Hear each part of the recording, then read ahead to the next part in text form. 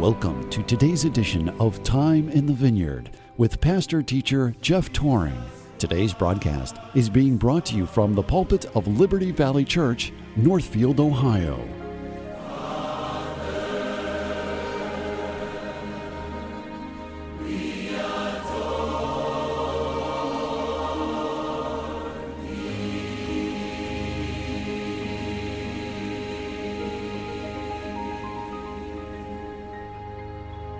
Amos 5, we'll begin reading in verse 21. I despise your feast days, and I will not smell in your solemn assemblies. Though ye offer me burnt offerings, and your meat offerings, I will not accept them. Neither will I regard the peace offerings of your fat beasts.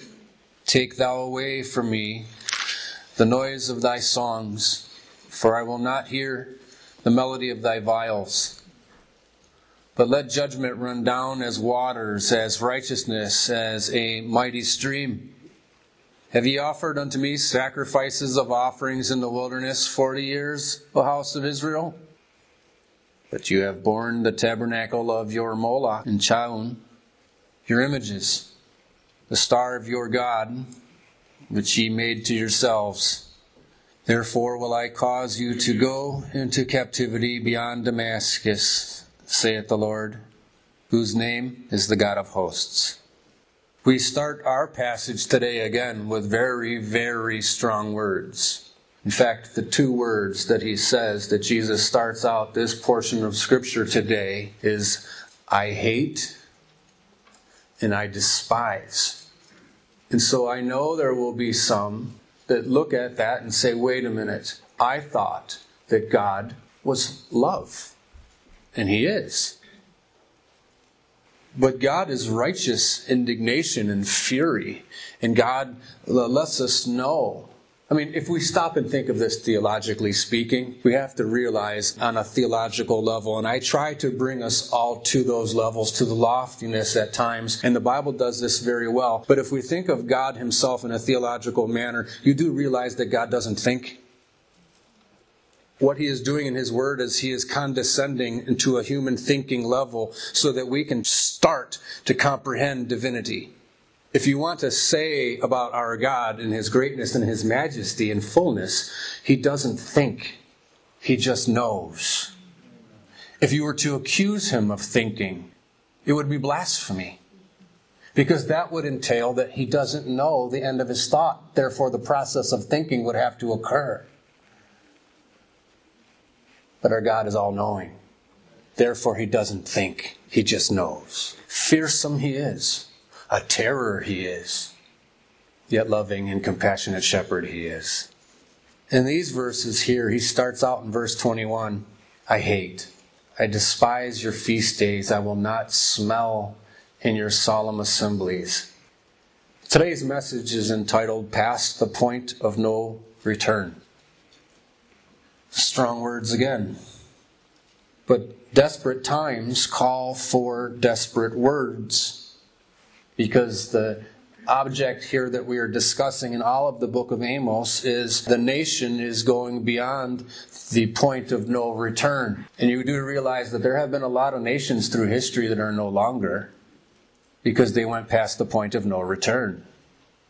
And so what I'd like to do is throw your ribbon in here and we'll come back to our text, but I want to just look at that for a moment in Romans chapter 1 and how that happens because we need to be knowledgeable on the wiles of the devil, the plan of God in historical senses. Paul explains it in Romans chapter 1, and he says that all creation knows about God. There is no such thing as an atheist. There are only liars. But he's explaining this to them in a very unique way in Romans chapter 1. He says in verse 20, this is true because the invisible things of Him from the creation of the world are clearly seen, being understood by the things that are made, even His eternal power and Godhead. In other words, not only do they know that God exists, but they know of a triune Godhead.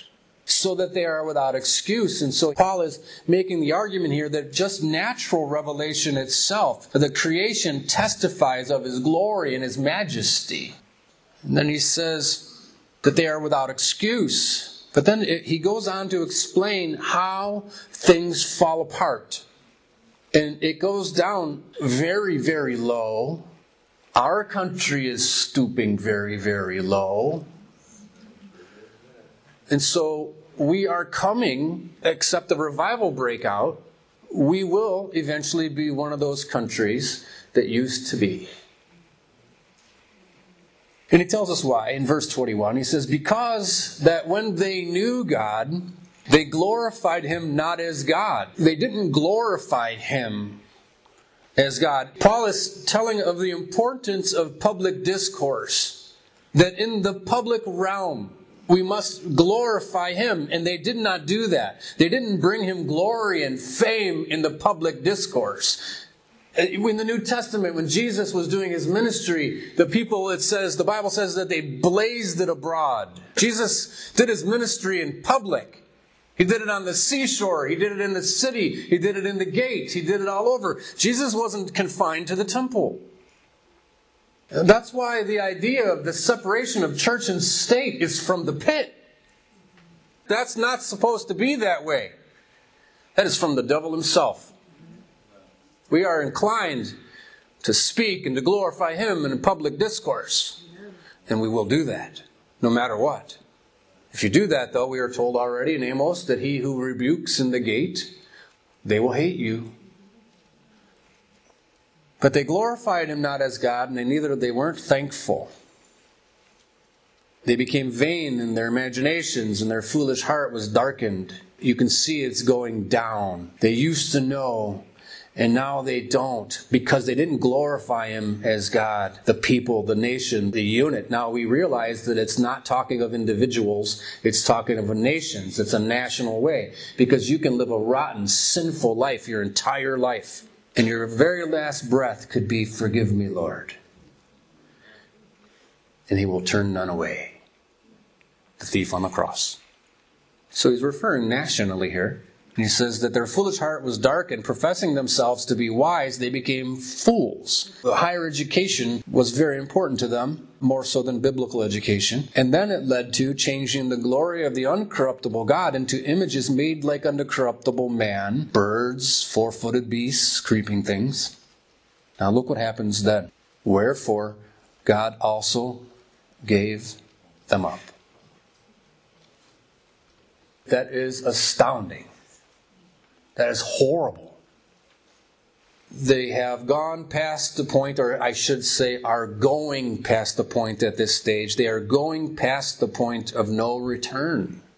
God gave them up. And look what happens. He gives them up to uncleanness through the lusts of their own hearts, to dishonor their own bodies between themselves. Who changed the truth of God into a lie, worshipped and served the creature more than the Creator, who is blessed forever, amen. And then again he says it, for this cause God gave them up. So what you're seeing is an incremental, spiritual spiral falling away, and it begins to grow in an exponential way. It turns into a little bit and a little bit more and a little bit more, and then an avalanche falls.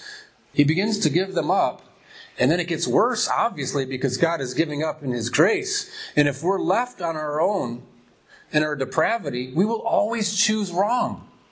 Always. If it weren't for God, we would always choose wrong. So when he gives them up, verse 26, for this cause then, we see it again. God gave them up unto vile affections. For even their women did change the natural use into that which is against nature. Likewise also the men, leaving the natural use of the woman, burned in their lust one toward another, men with men, working that which is unseemly, and receiving in themselves the recompense of their error which was meet. They do it to themselves. And even as they did not like to retain God in their knowledge, because they still have that there, again, then God gave them over to a reprobate mind. They went past the point of no return. Hence the flood. Hence the coming day of the Lord. So when we look at that, we can come to Amos and see what he is saying somewhat.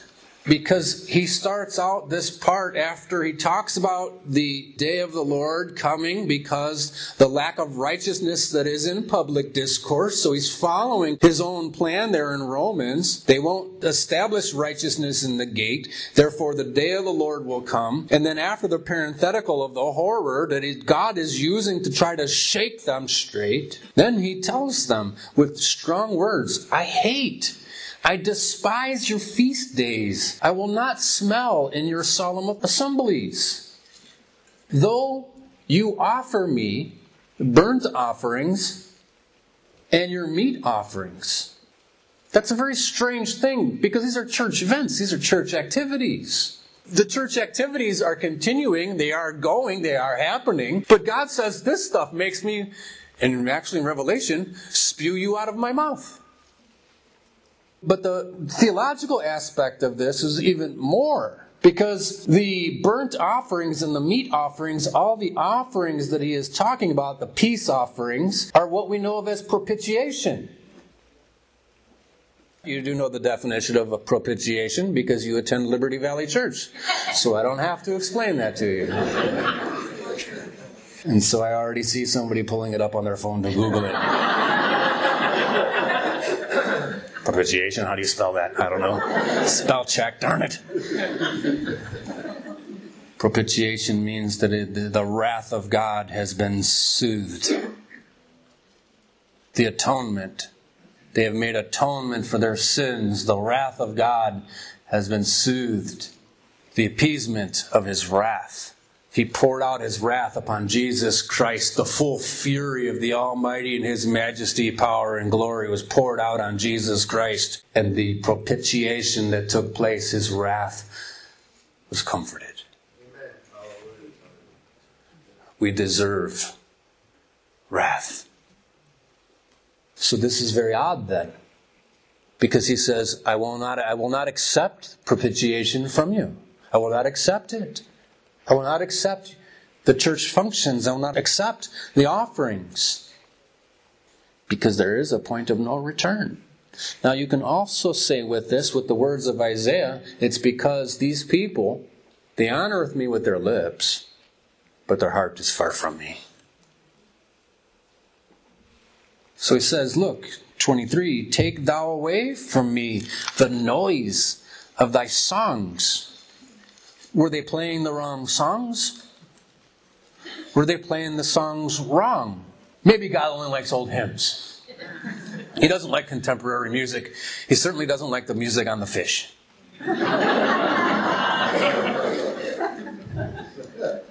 No, that's not it. Although I'm not convinced that he don't, but that's not what he's saying here. He doesn't like how they're being sung from their heart. Here's a parenthetical, and again, don't send me emails. I was going to, during the song of A Mighty Fortress Is Our God, I was going to cut the women out. Because I want to know what the temperature of our church is. Because the temperature of our church, a perfect way to find out is to see if the men sing. Because the men's heart is the army. It's the battalion. Now our women are very lively here, so we left it go.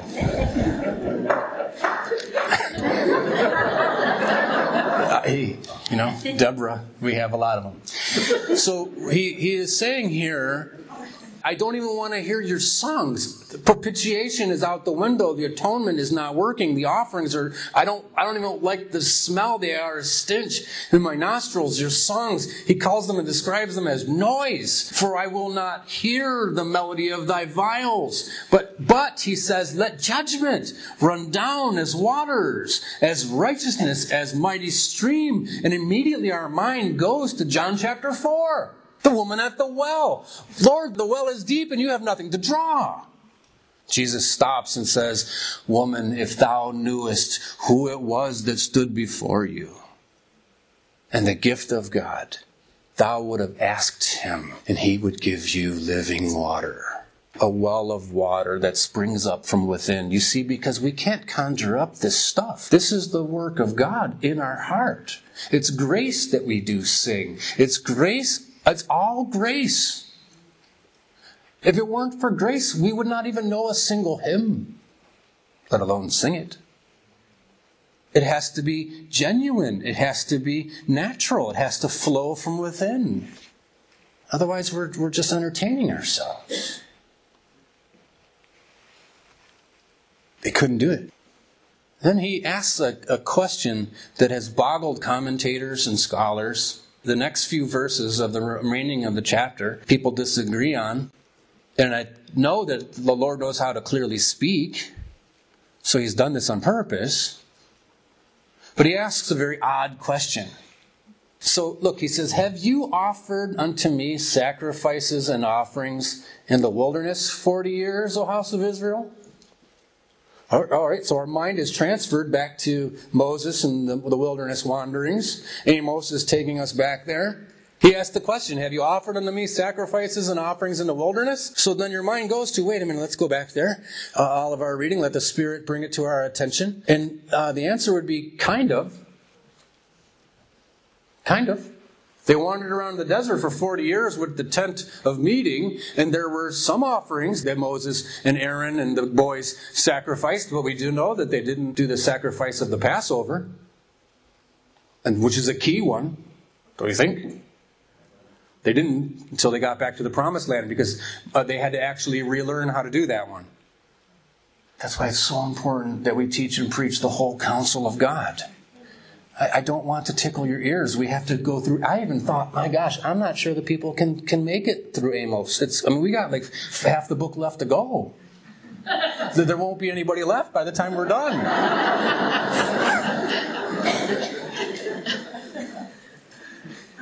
Have you offered unto me sacrifices and offerings in the wilderness 40 years, O house of Israel?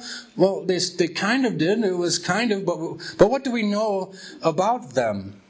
What do we know about the people who were doing offerings in the wilderness? None of them made it. None of the generation that wandered around, except for Joshua and Caleb, none of them made it to the Promised Land. Why? Because they went past the point of no return. But you have borne the tabernacle of your Moloch and your Chiun, your images, the star of your God, which ye made to yourselves. Are we looking at Moses' day here? Or are we looking at Amos' day here? Because we know that cause, he's referring to stuff that has taken place also in the days of Moses, likely maybe also in the day of Amos. Because he says straight up, therefore will I cause you to go into captivity beyond Damascus, saith the Lord, whose name is the God of hosts. And we know, so what God is saying is because of A, B, and C, you are going to go into captivity. The Assyrians are going to invade you, and the Babylonians will invade you and take you captivity out of your land. So it's a very odd portion of Scripture. That's why commentators don't really know. The interesting part, though, that I find is that same questionable passage you find in the book of Acts. So let's go there and let the Bible teach the Bible. Look over in Acts chapter 2, and you'll find that there is this parallel in the book of Acts with the book of Amos. In Acts chapter 2, Pentecost is coming. They're here. This feast that was celebrated all the way back into Amos' day, or around there. This day, a feast, a church function, They're all coming there. We're familiar with it. The Holy Spirit comes down and they start speaking with tongues and all kind of things that the Spirit gave them utterance. Then in verse 5, look at what's happening here. And there were dwelling at Jerusalem Jews, devout men out of every nation under heaven.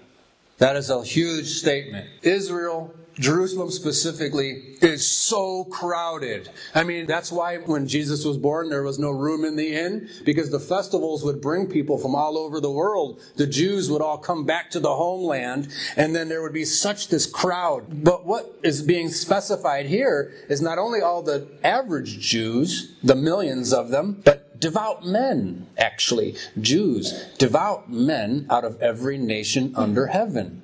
They are swarming all for this particular time. Why? Well, we had this Jesus of Nazareth that was blazed abroad. Curious they are. Because it was blazed abroad. Was that message received? No. They crucified him. But the message is still lingering. And so now the aftermath is it's occurring. All these devout men from all nations, from all over heaven are here. And there's a reason for it.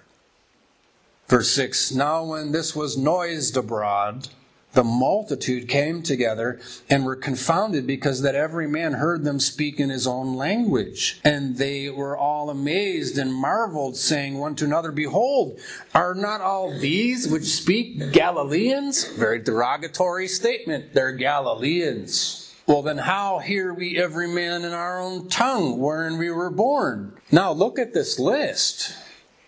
Parthians, Medes, Elamites, and the dwellers of Mesopotamia, and in Judea, and Cappadocia, in Pontus, and Asia, Phrygia, and Pamphylia, in Egypt, and in parts of Libya, and Cyrene, and strangers of Rome, Jews and proselytes, Cretes, and Arabians. It's such an extensive list of these devout men of every nation under heaven. It's way bigger than even normal. So then we know what happens, don't we? Peter stands up and he's like, wait a minute. These people aren't drunk with wine because of tongues. That's only the third day. We don't usually start sipping our hooch until the fourth hour of the day. So it can't be that. So what's happening here actually is that what's being fulfilled is the prophecy of Joel. Didn't we just look at Joel last week when the context was the day of the Lord? Yes, we did. So we're already beginning the parallels here. And actually, what Joel is saying and what Peter is preaching is actually exactly that. So in Acts chapter 2, verse 20, he actually refers to that. The sun shall be turned into darkness and the moon into blood before that great and notable day of the Lord come. Let me tell you, Peter is expecting the whole prophecy of Joel to be fulfilled. Because we know at that time the sun didn't turn to blood.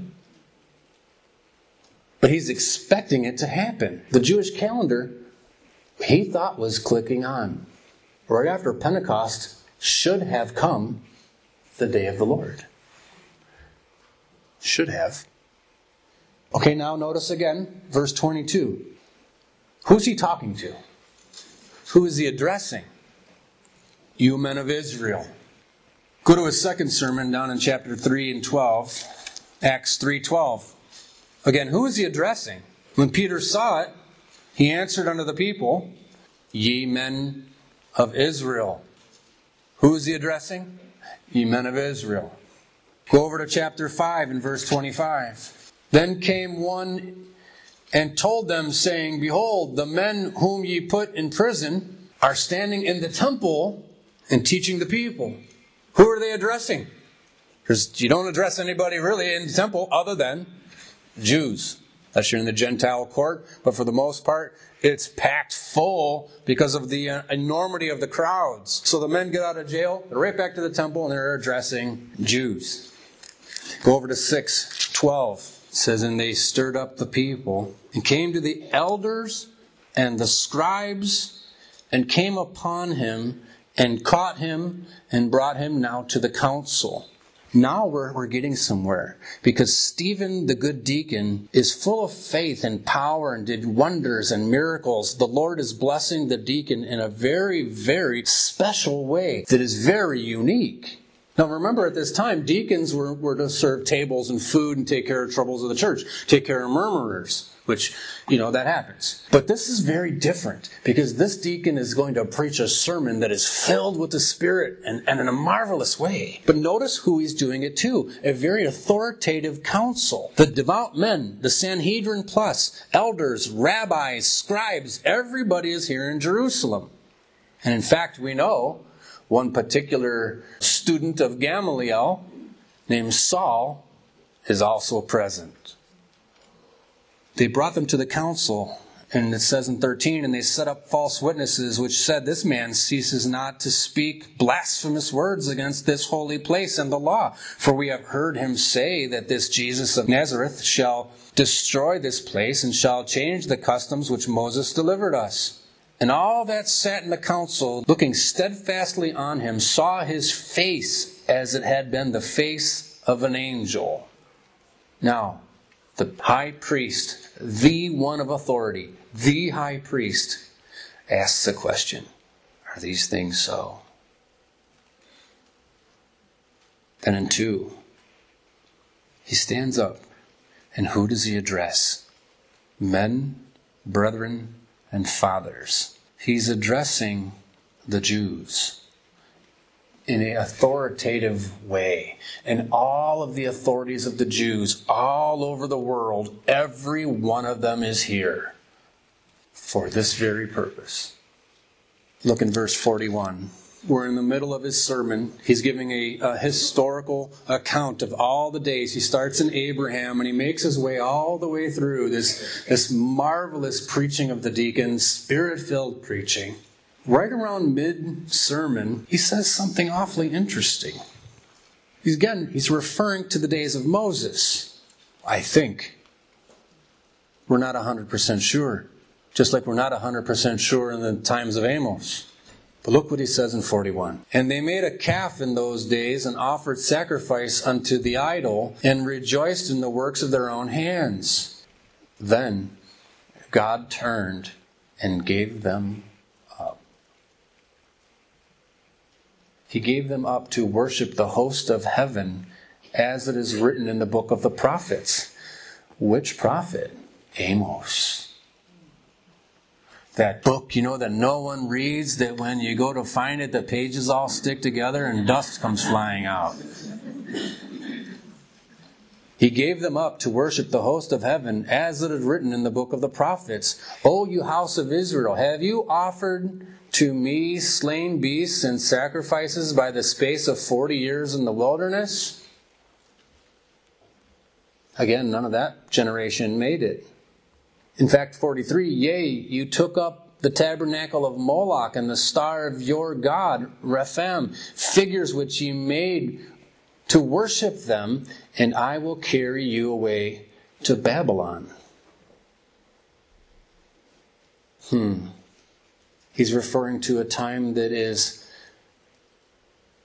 past the point of no return. We know what happened, don't we? They killed him for it. They stoned him. They brought him out. They took blocks and stones. They crushed his skull till the point of death. They stoned him to death. Look what happens after that. Chapter 8. Who is the big center of attention in chapter 8? Philip, the deacon, goes and by the Spirit is taken to an Ethiopian, a Gentile. Look at chapter 9. We have a conversion of that Saul who becomes the apostle to the who? The Gentiles. If you go to chapter 10, who's the center of attention here? Cornelius. Who is what? The Gentile. What's happening here? Follow through the book of Acts and you will find Jews till Stephen and the rejection of his sermon. And then after that following it goes Gentile. Paul says even an apostle born out of due time. an apostle to the Gentiles. What has happened? For 3 transgressions and for 4 of fire, they have come to the place of no return. They have rejected the final offering of the kingdom. But the interesting part, and you got to realize that was 2,000 years ago. And the Jew as the nation of Israel is still in unbelief because of what happened here. They rejected their own Messiah, and then graciously God offers to them still the kingdom. Through the preaching of a deacon, you still can repent and turn. Even though you killed heaven's darling, I will still offer you the kingdom. And then they reject even that, because 3 transgressions and for 4, you can only go so far. And they went past. And for 2,000 years, the nation of Israel is still in unbelief. But the most marvelous point of this is Paul the apostle will eventually ask a question. Has God set aside his people Israel? God forbid. Because the covenants will stand. God is a covenant-keeping God. And even despite us, despite even going past the point of no return, they will be grafted back in, and they will receive the promises and the covenants and the glory. And the prayer of Jesus Christ, thy kingdom come, will be answered. It is grace alone, faith alone, and Christ alone. Not of works, lest any man should boast. And with what do we have to boast? We are but dust. Could there be someone here still dead in their sins? Why would you not accept? Repent and believe. How gracious can He be?